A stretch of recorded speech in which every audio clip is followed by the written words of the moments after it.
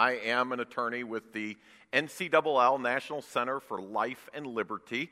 My world kind of falls into three parts. I am a trial attorney. I try cases, we litigate, we defend churches like this one. We also prosecute cases to protect rights, and whether it's up on appeal or before the Supreme Court, we try the cases. Number two, I work in public policy. We have an office in Washington. We meet with the Congress weekly. And by the way, how many believe the Congress needs some help right now?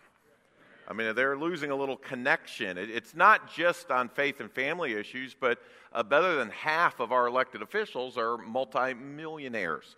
How many believe they lose touch with reality? House payments, car payments, and the real world where people are at. So we try to be your voice in Washington. And then number three, I do try to be a voice to the culture. Do that through media. Some of you mentioned you hear Law Talk Live. That is on the Moody Network, Saturdays, noon to 1. And you can pick that up and call in or listen on your phone. How many figured out the smartphones are smarter than the people at this point? Okay, we've got these gadgets and devices. But then also do a daily Law Talk 5, and then do the Fox News and some of the television. Also do seminars. So we're going to be continuing our seminar series this year where we try to help churches avoid difficulty. And then I have the privilege, as I did here this morning, of preaching in churches and trying to be a voice in our culture. We are going to open to the floor momentarily, but I do want to just put one comment out that sort of builds on what your pastor is saying. How many figured out, number one, times have changed in America? Okay, and by the way, talking to a church, and by the way, what a great church. Love your church. Love the energy of your church. Love the passion of your church. But we do need to realize that times have changed in America. Things you used to be able to do now all of a sudden can create litigation. And so we do need to acknowledge it is a different day. But then number two, not only have times have changed, but nothing wrong needs to happen at this church for an allegation to be made. We now live in a society where the allegation gets made, and it could be an innocent person. And statistically, the insurance companies say about 80% of the time, allegations made at church are either exaggerated or not true. But the allegation hits, it hits the media, people can be in trouble with social services, the police, or others. And so you do need to realize that while you want to effectively and aggressively minister, how many believe we need to do it wisely like never before? And that's why, like in your VBS, and I know you're working through some adjustments, your bus ministry, your other outreaches, very important that you screen your workers. How many understand that you can't put people around the kids that aren't safe or appropriate to be there? And by the way, legally, you got the right to make any determination you want. How many believe if a child's safe anywhere, he should be safe at church? And everybody in the world fits into one of two categories: people who should work with kids and people who shouldn't work with kids. Okay? And the reality is we want to make sure that we're careful with that. And then you want to have policies, and I know you do, but you want to be careful, not to be alone with the children. How many understand one false accusation and you could go to prison as an innocent person? That's why it's important that these type of procedures, you want to have records, you want to know what kids are there. A common trick is people will sue over things and they weren't even there. They make an allegation and they say, I went to this church and they beat me up, they abused me, they did bad things to me, and the kid wasn't even on the property. How many figured out people will lie in today's world? And so very important that you keep good records, who was here, the workers that were there, have good policies. And then clearly this church would do this, and I'd encourage you.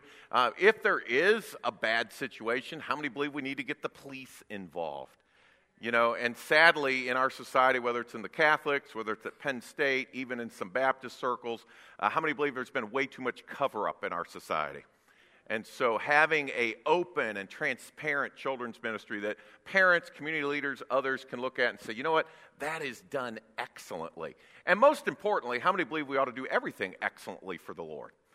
And so Pastor just made those comments, kind of got my mind going a little bit. But let's open to the floor, because it's your chance to talk. There has to be that brave individual who goes first. It's always a scary person. There he is in the blue. Go ahead, sir. You're brave and bold. You're young. You might be dumb, but go for it. All right, we're ready. I'm teasing. He looks like a great guy. Fire away. All right, this is actually a work-related question. A work-related question. Yeah, Fire away. So, you were talking about being bold earlier today. Yes, sir. I've actually been pretty bold past month at work, and it's getting to the point to where I'm starting to irritate a bunch of people. Not in a bad way. I mean, well, no, but let's talk. I mean, let's talk real world here. You can irritate people in the workplace. I mean, you got to be a little careful. So talk to me. What's going on? Give me what's happening. Okay, so for instance, a new guy comes in and I ask him if he has a religious preference, and he's like, "Well, my mom's Catholic," so we get on that subject, and later, I take him and we go and we have lunch, and then after that, I make friends with the guy. Sure. And a lady at my work, I bring her to Easter service when I got baptized, and I talk to her all the time about Christian-related stuff, and she makes jokes and cracks about it, but I know that's just the sin in her, so I can't really be mean to her. Okay. All right, well, let me, because I've got where you're going. Let me give you some thoughts, okay? Number one, in the workplace, you do have the right to share your faith with coworkers, okay? Now, let me just be practical here, though. I mean, if somebody is a flaming homosexual atheist activist, how many think you need to be a little careful? Okay, because you're just going to tick them off. And I mean, that's why you do want to build some relationship. You want to sit and look for windows of opportunity to, they're moving, they're transitioning, they're going to a wedding, they went to a funeral, where you can have some conversation because people want to know that you care about them before you just come off as preaching or judgmental or legalistic. And that's effective evangelism anywhere, is that you have some dialogue or relationship. But you have the right to do it. Now, your boss can limit how you talk to customers. So, like, if you pick up the phone and you're supposed to be saying, "Hello, this is the business," and you go, "Hello, if you died today, where would you spend eternity?" They will fire you, okay? You cannot, they have the right to control how you speak to the customers and the dialogue that you have with them. So, remember, the boss can control. Now, they can also put a no-speaking policy. They can say everybody's silent. We're in a phone room or we're in a lab, and that's fine. So it has to be a time that's appropriate to speak, but then they cannot limit your rights. If you can talk about sports, if you can talk about Hollywood or the weather, you can talk about religion, but just on a practical level. It sounds like you're enthusiastic, sounds like you're bold, but be careful that the people you're talking to, that you're effectively getting in, and sometimes you need to lay back a little bit and wait for them to show some interest. Next question. Yes, ma'am. All right, hold on. Where's my guy with the mic? Up here, brother. Run, hustle. Good, nice. Slow. All right, He looks sportier than he moves. Anyway, all right, He just got some exercise. I would have thought with that slick head he can move, but anyway, I'm sorry. The light, it's like blinding. I can't see. Anyway, no, I'm teasing. Oh, now they're David. The Daves are hanging together, He was hassling me before I walked up here, if that makes you feel any better. But go ahead, ma'am. I have a social question. A social? Well, fire away. Sort of political. Okay, hit it. Okay, I'm on Social Security. Yes, ma'am. Disability. And almost every year, except for the election year, they claim that there's no cost of living. I know, they've frozen increase. it. And it's messing people up. I understand. Well, not only are they doing that, I don't know if a lot of people understand this, but they've cut food stamps incredibly bad. They have? Now, pantries are overflowing, and you can barely get in there. There are more people who are under the poverty level There's than a lot of ever hurting before. people, I agree. And I would just like to know I talk to my senators, I talk to my congressmen, but how do I get that message across? Because these are the people in need. They're not the people who have $1 million to give to your campaign. And you are raising some very valid points. So let me hit on, because I think this is a big spiritual issue in our country. And let's talk about it. How, as a nation, are we spending our money? Okay, now, as a government, we take in, I'm talking the federal government, we take in about $2 trillion. How many believe that's a lot of money? Tons of money, okay? But we're spending over $3 trillion. About $1 trillion a year, a little better actually, deficit.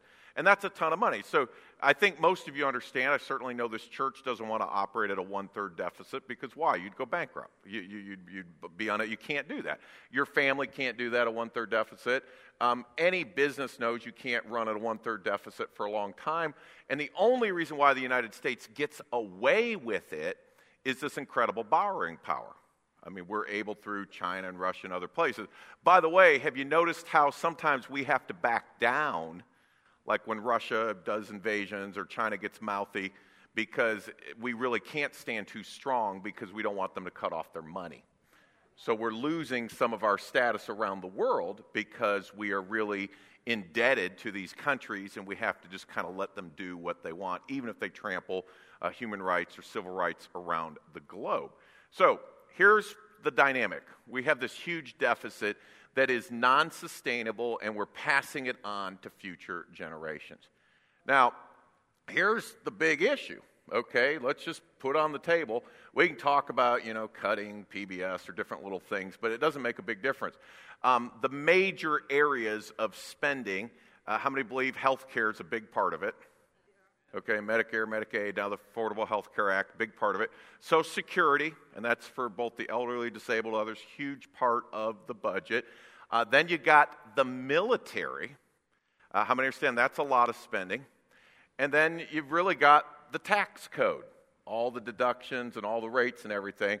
And until somebody's willing to mess with one of the big four or all four of them, the budget has no ability to readjust. And one of the problems is we have political gridlock. The Democrats are very protective of health care. That's a signature piece of the president's legislation. Social Security, they're very protective of. The Republicans, very defensive of the military, and they want to keep taxes low. And we are on a non-sustainable course right now as a nation. Now you say, where is it headed? Well, absent somebody getting some sanity in Washington, I think you are going to continue to see reductions in benefits. But here's where I think it even gets a little scarier. How many figured out our country is not protecting innocent life like it once did? And so we're already seeing like the VA administration where they're not taking care of our soldiers and treating them properly. We're already seeing where the elderly and the disabled are not being protected like they should. And so I do think in a nation that doesn't keep compassion for human life, that you are going to see increasing pressure to decrease benefits, decrease health care, or even facilitate death. And there is a big move now even for this right to die. I don't know if you caught in the news last couple of weeks, Switzerland now allows senior adults who are tired of being old. Now, how many of you like me are tired of sort of being old? It's no fun being old, but they just get tired of it. They can just go end their life. And I think we're in a society that no longer says, you know what, life is a gift from God. How many believe we're made in His image? And I'll just give you this little thought, and this is kind of a personal passion of mine. If you don't protect innocent life, how many understand you have no other liberty? That's what our founding fathers founded this country on. See, over in England, if the king said off with your head, how many understand not a good day for you? Why? You're dead. They just end it, okay? But they said, if we're going to have freedom, we're going to start with life. Then they went to liberty. Then they went to the pursuit of happiness. And so I do think we're going to have to wrestle as a nation the core values as a nation. And we need to say, as a nation, we're going to value innocent life. We're going to have compassion for the elderly, the disabled. And then I will just put this on the table. How many figured out you can't buy friends around the world? I mean, we spend money and think these people like us. I mean, and at some point, I think we need to start charging for our services. And when we go over to Iraq, we spend all this money on this war, and then our fuel prices go through the roof. How many think we could have pumped a little oil back or something? Till they, Japan, they got a great economy. They just don't have to spend on the military because they just call us anytime they feel threatened. Well, if Japan started getting a bill every year that said, okay, for $10 billion, we will provide these services, they might think twice, and then we would get our budget back in sync. And so America continues to act like it has money around the globe, but it is creating this budgetary crisis that Washington, D.C. is wrestling with. It is spooky, the amount of money that we are passing on as a debt to the next generation. Next question. Somebody on this side. Yes, sir. The great musical talent is far speedier. So questions on this side will be... No, go ahead, sir. Understanding that there in this country we have the separation of church and state, we wouldn't want a church running our government, is also misinterpreted a lot of times between separation of God and country. Right. As I see other cultures coming into society here, is there anything to protect the God of our fathers in the public sector? Sure. I understand personal liberties supersede this stuff where you can believe whatever you want, but as far as in the government and public, is there something that says the God of our forefathers is really the God let's of hit on a couple parts of your question. Number one, the separation of church and state is not in the Constitution. Okay, so it's kind of an invented concept. And what is in the Constitution is that the government will not establish a religion. Okay, so we're not going to have a American church like the English church. And then number two, that they will protect the free exercise of religion. So those two are always in conflict. Anything you do to protect free exercise looks like you're establishing religion. Anything you don't do to allow religion looks like you're prohibiting free exercise. So there's an inherent tension in those provisions, and a lot of the cases litigate that out. One of the arguments we made in the prayer case was allowing prayers that would mention every other deity except you couldn't mention Jesus is really the establishment of a non-Jesus religion. And by the way, how many believe there is kind of a non-Jesus religion in America? It's kind of the tolerant, easy go, no standards, immorality's okay, kind of do your own thing. I mean, there is kind of a weird religion that's popular in America. They don't call it that. Even some people call it the nothing religion. They just don't really believe in anything, but they kind of believe that's good. And so, there is always that tension. Now, what did our founding fathers intend? They always intended for the Bible to be read alongside the Constitution. Okay, they did not want to have an official church where we say this priest, this rabbi, this pastor would be the one that would officially preside over America, but they always understood that biblical principles, core Christian principles, would be read alongside the Constitution. So the idea is that traditional values, references to God and the Bible, would always be within our government. Now, up to the modern day, my argument is that we should allow diversity. We really have two choices.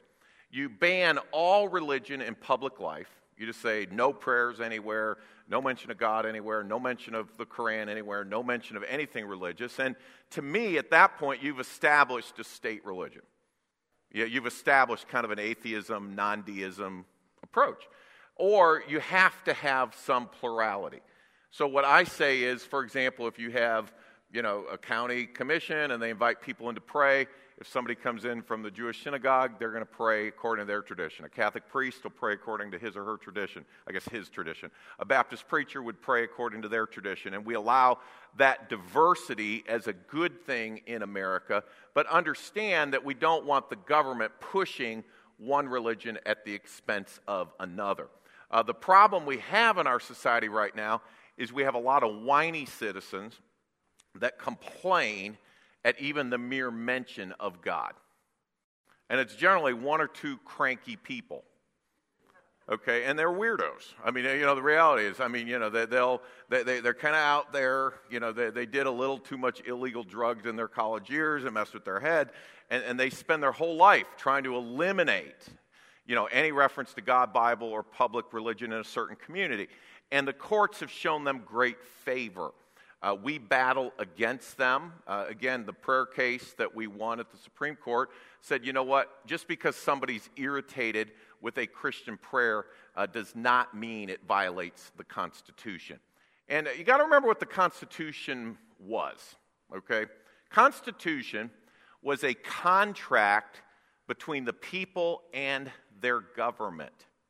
And it was understood that all the government could do is take away rights. And by the way, how many feel they have taken away a few rights along the way? And that it was really saying, no, the government is going to be limited and all rights belong to the people.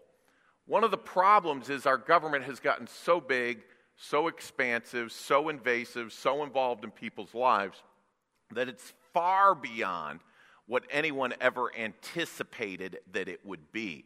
And so the concept of a limited government where the people then would have their rights protected was what our founding fathers were hoping for. And, you know, there's a difference in opinion. I mean, President Obama has made comments that one of the great failures of our Constitution is it does not talk about what the government must do for the people. And I think that's a philosophical difference. You know, is the government there to provide for the people, or is the government there to protect the people? I understand those are different functions. And I do think, and I'll put this out, I think there are some people that have replaced God in their own personal lives with the government. They pray to the government, they look to the government, they want the government to protect them, feed them, care for them, look after their families, train their children. And they wouldn't say they worship the government, but their mindset is so government dependent that they don't have any independence in and of themselves or any reliance upon God. Another question. All right, over there. Yes, sir.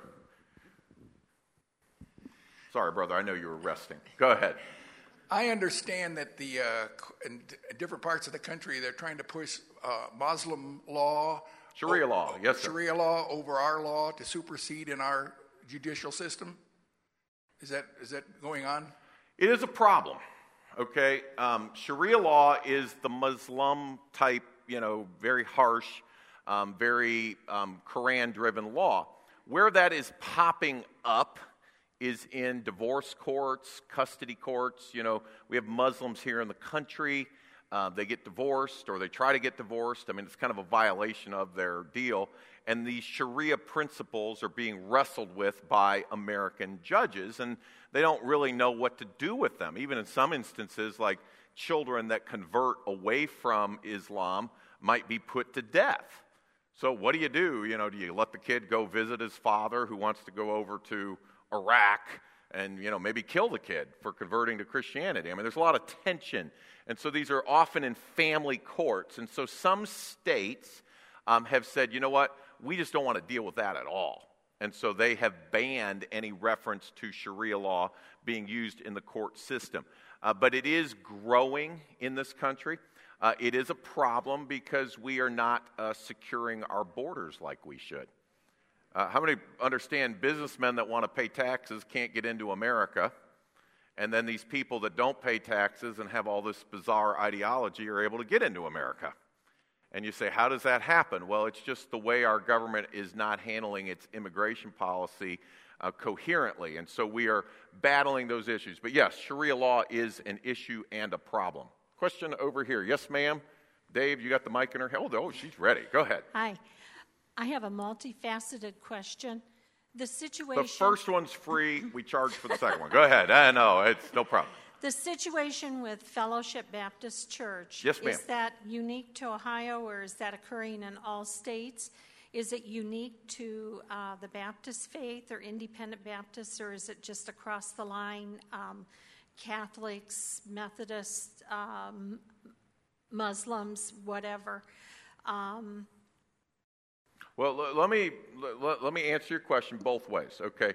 First of all, it is not just unique to Ohio. Every state has a property tax scheme. Some states are tougher.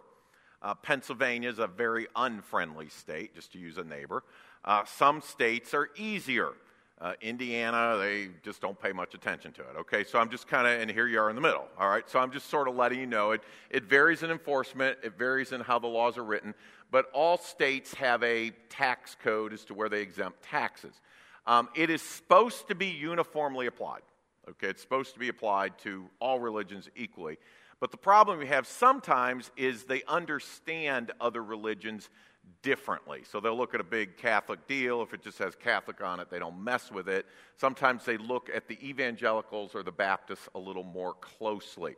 The issue that will be put in Columbus next month is the use of the property. And I believe all of your property should be tax exempt. And by the way, how many agree with that statement? Okay, because it's all used for ministry. Now, if this church went and bought a Burger King just to hold as an investment, wouldn't recommend it. But if you chose as a church to do that, well, then you pay taxes on that. You pay taxes on the income, you pay taxes on the restaurant, you pay taxes on the property. Okay, so that's understood.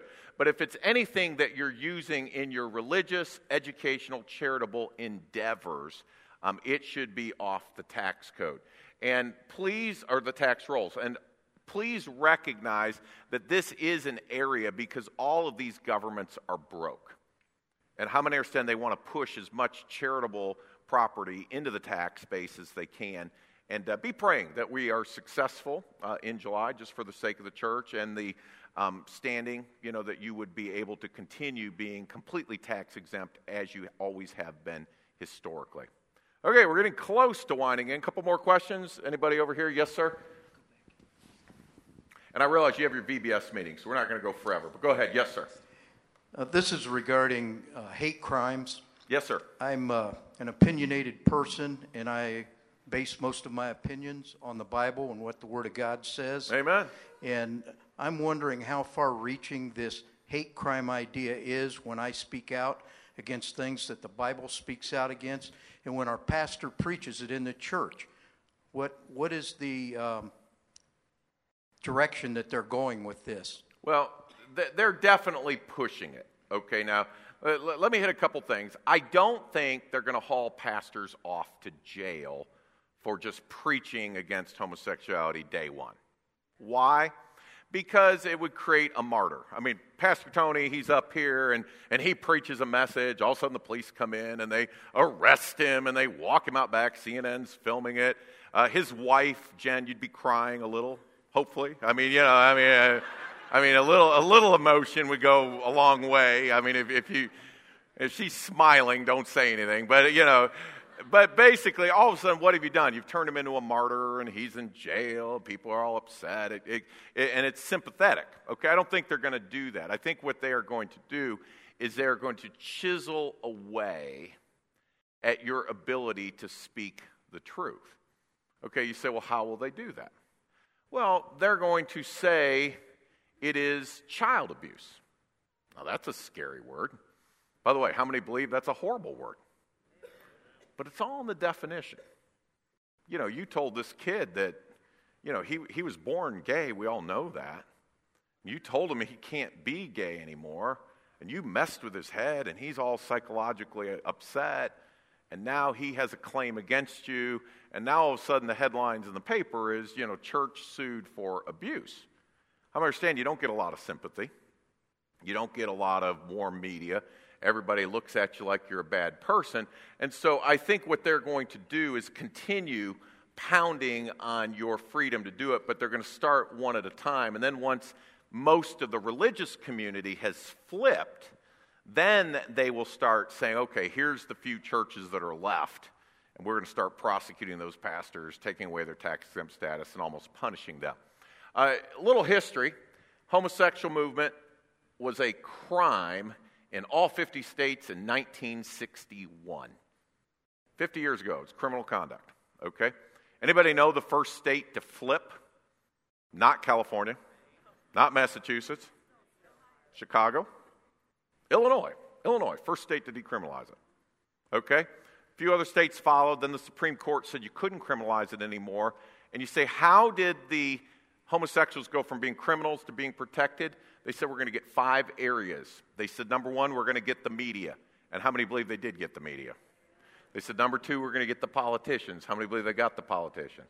With the politicians, they get the media.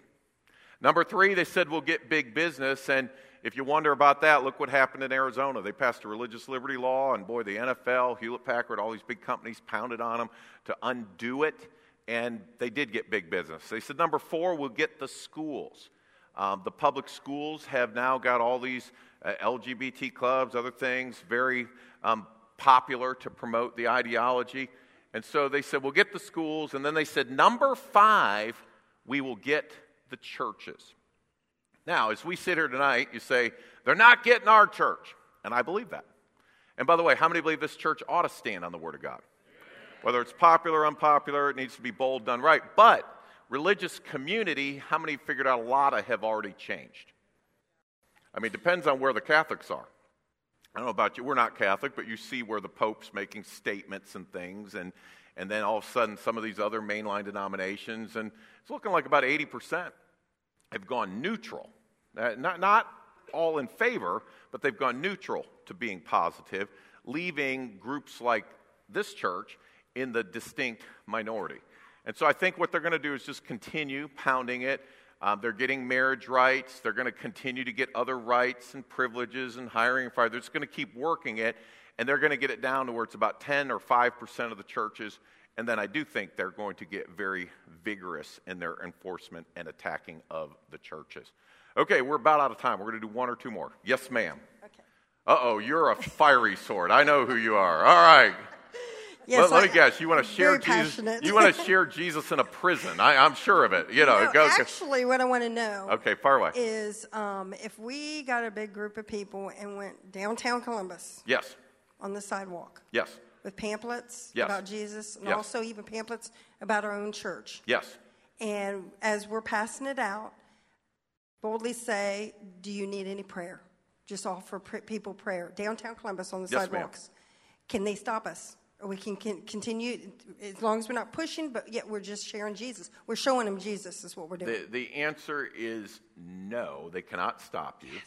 Yes, you have the constitutional right to do it. Now, I want a group. Now, but wait. Let me ready. Let me caveat you gently. I'm okay. Ready. Obviously, the size of your group. If you're down there with 1,000 people, there's things like parade permits and things that can kick in. If you're blocking the road, traffic, but if you're just on the sidewalk, and then if somebody gets miffed, don't block a business, okay? If somebody's got a little store downtown and you're corralling all of their customers in and out, they could walk out and say, look, you're scaring my customers, please move along. So, basically... So a police car can't pull up and say, excuse me, you can't? No, there's a wonderful little thing called the First Amendment. And it's okay, I want to start a group. Yes, First Amendment. And if you're ever in prison ministering from the inside, I will help get you out. All right, so we will do it. How many say, David, I learned at least one thing tonight? How many learned one thing? Okay. How many are glad you learned it here, not at the courthouse? All right.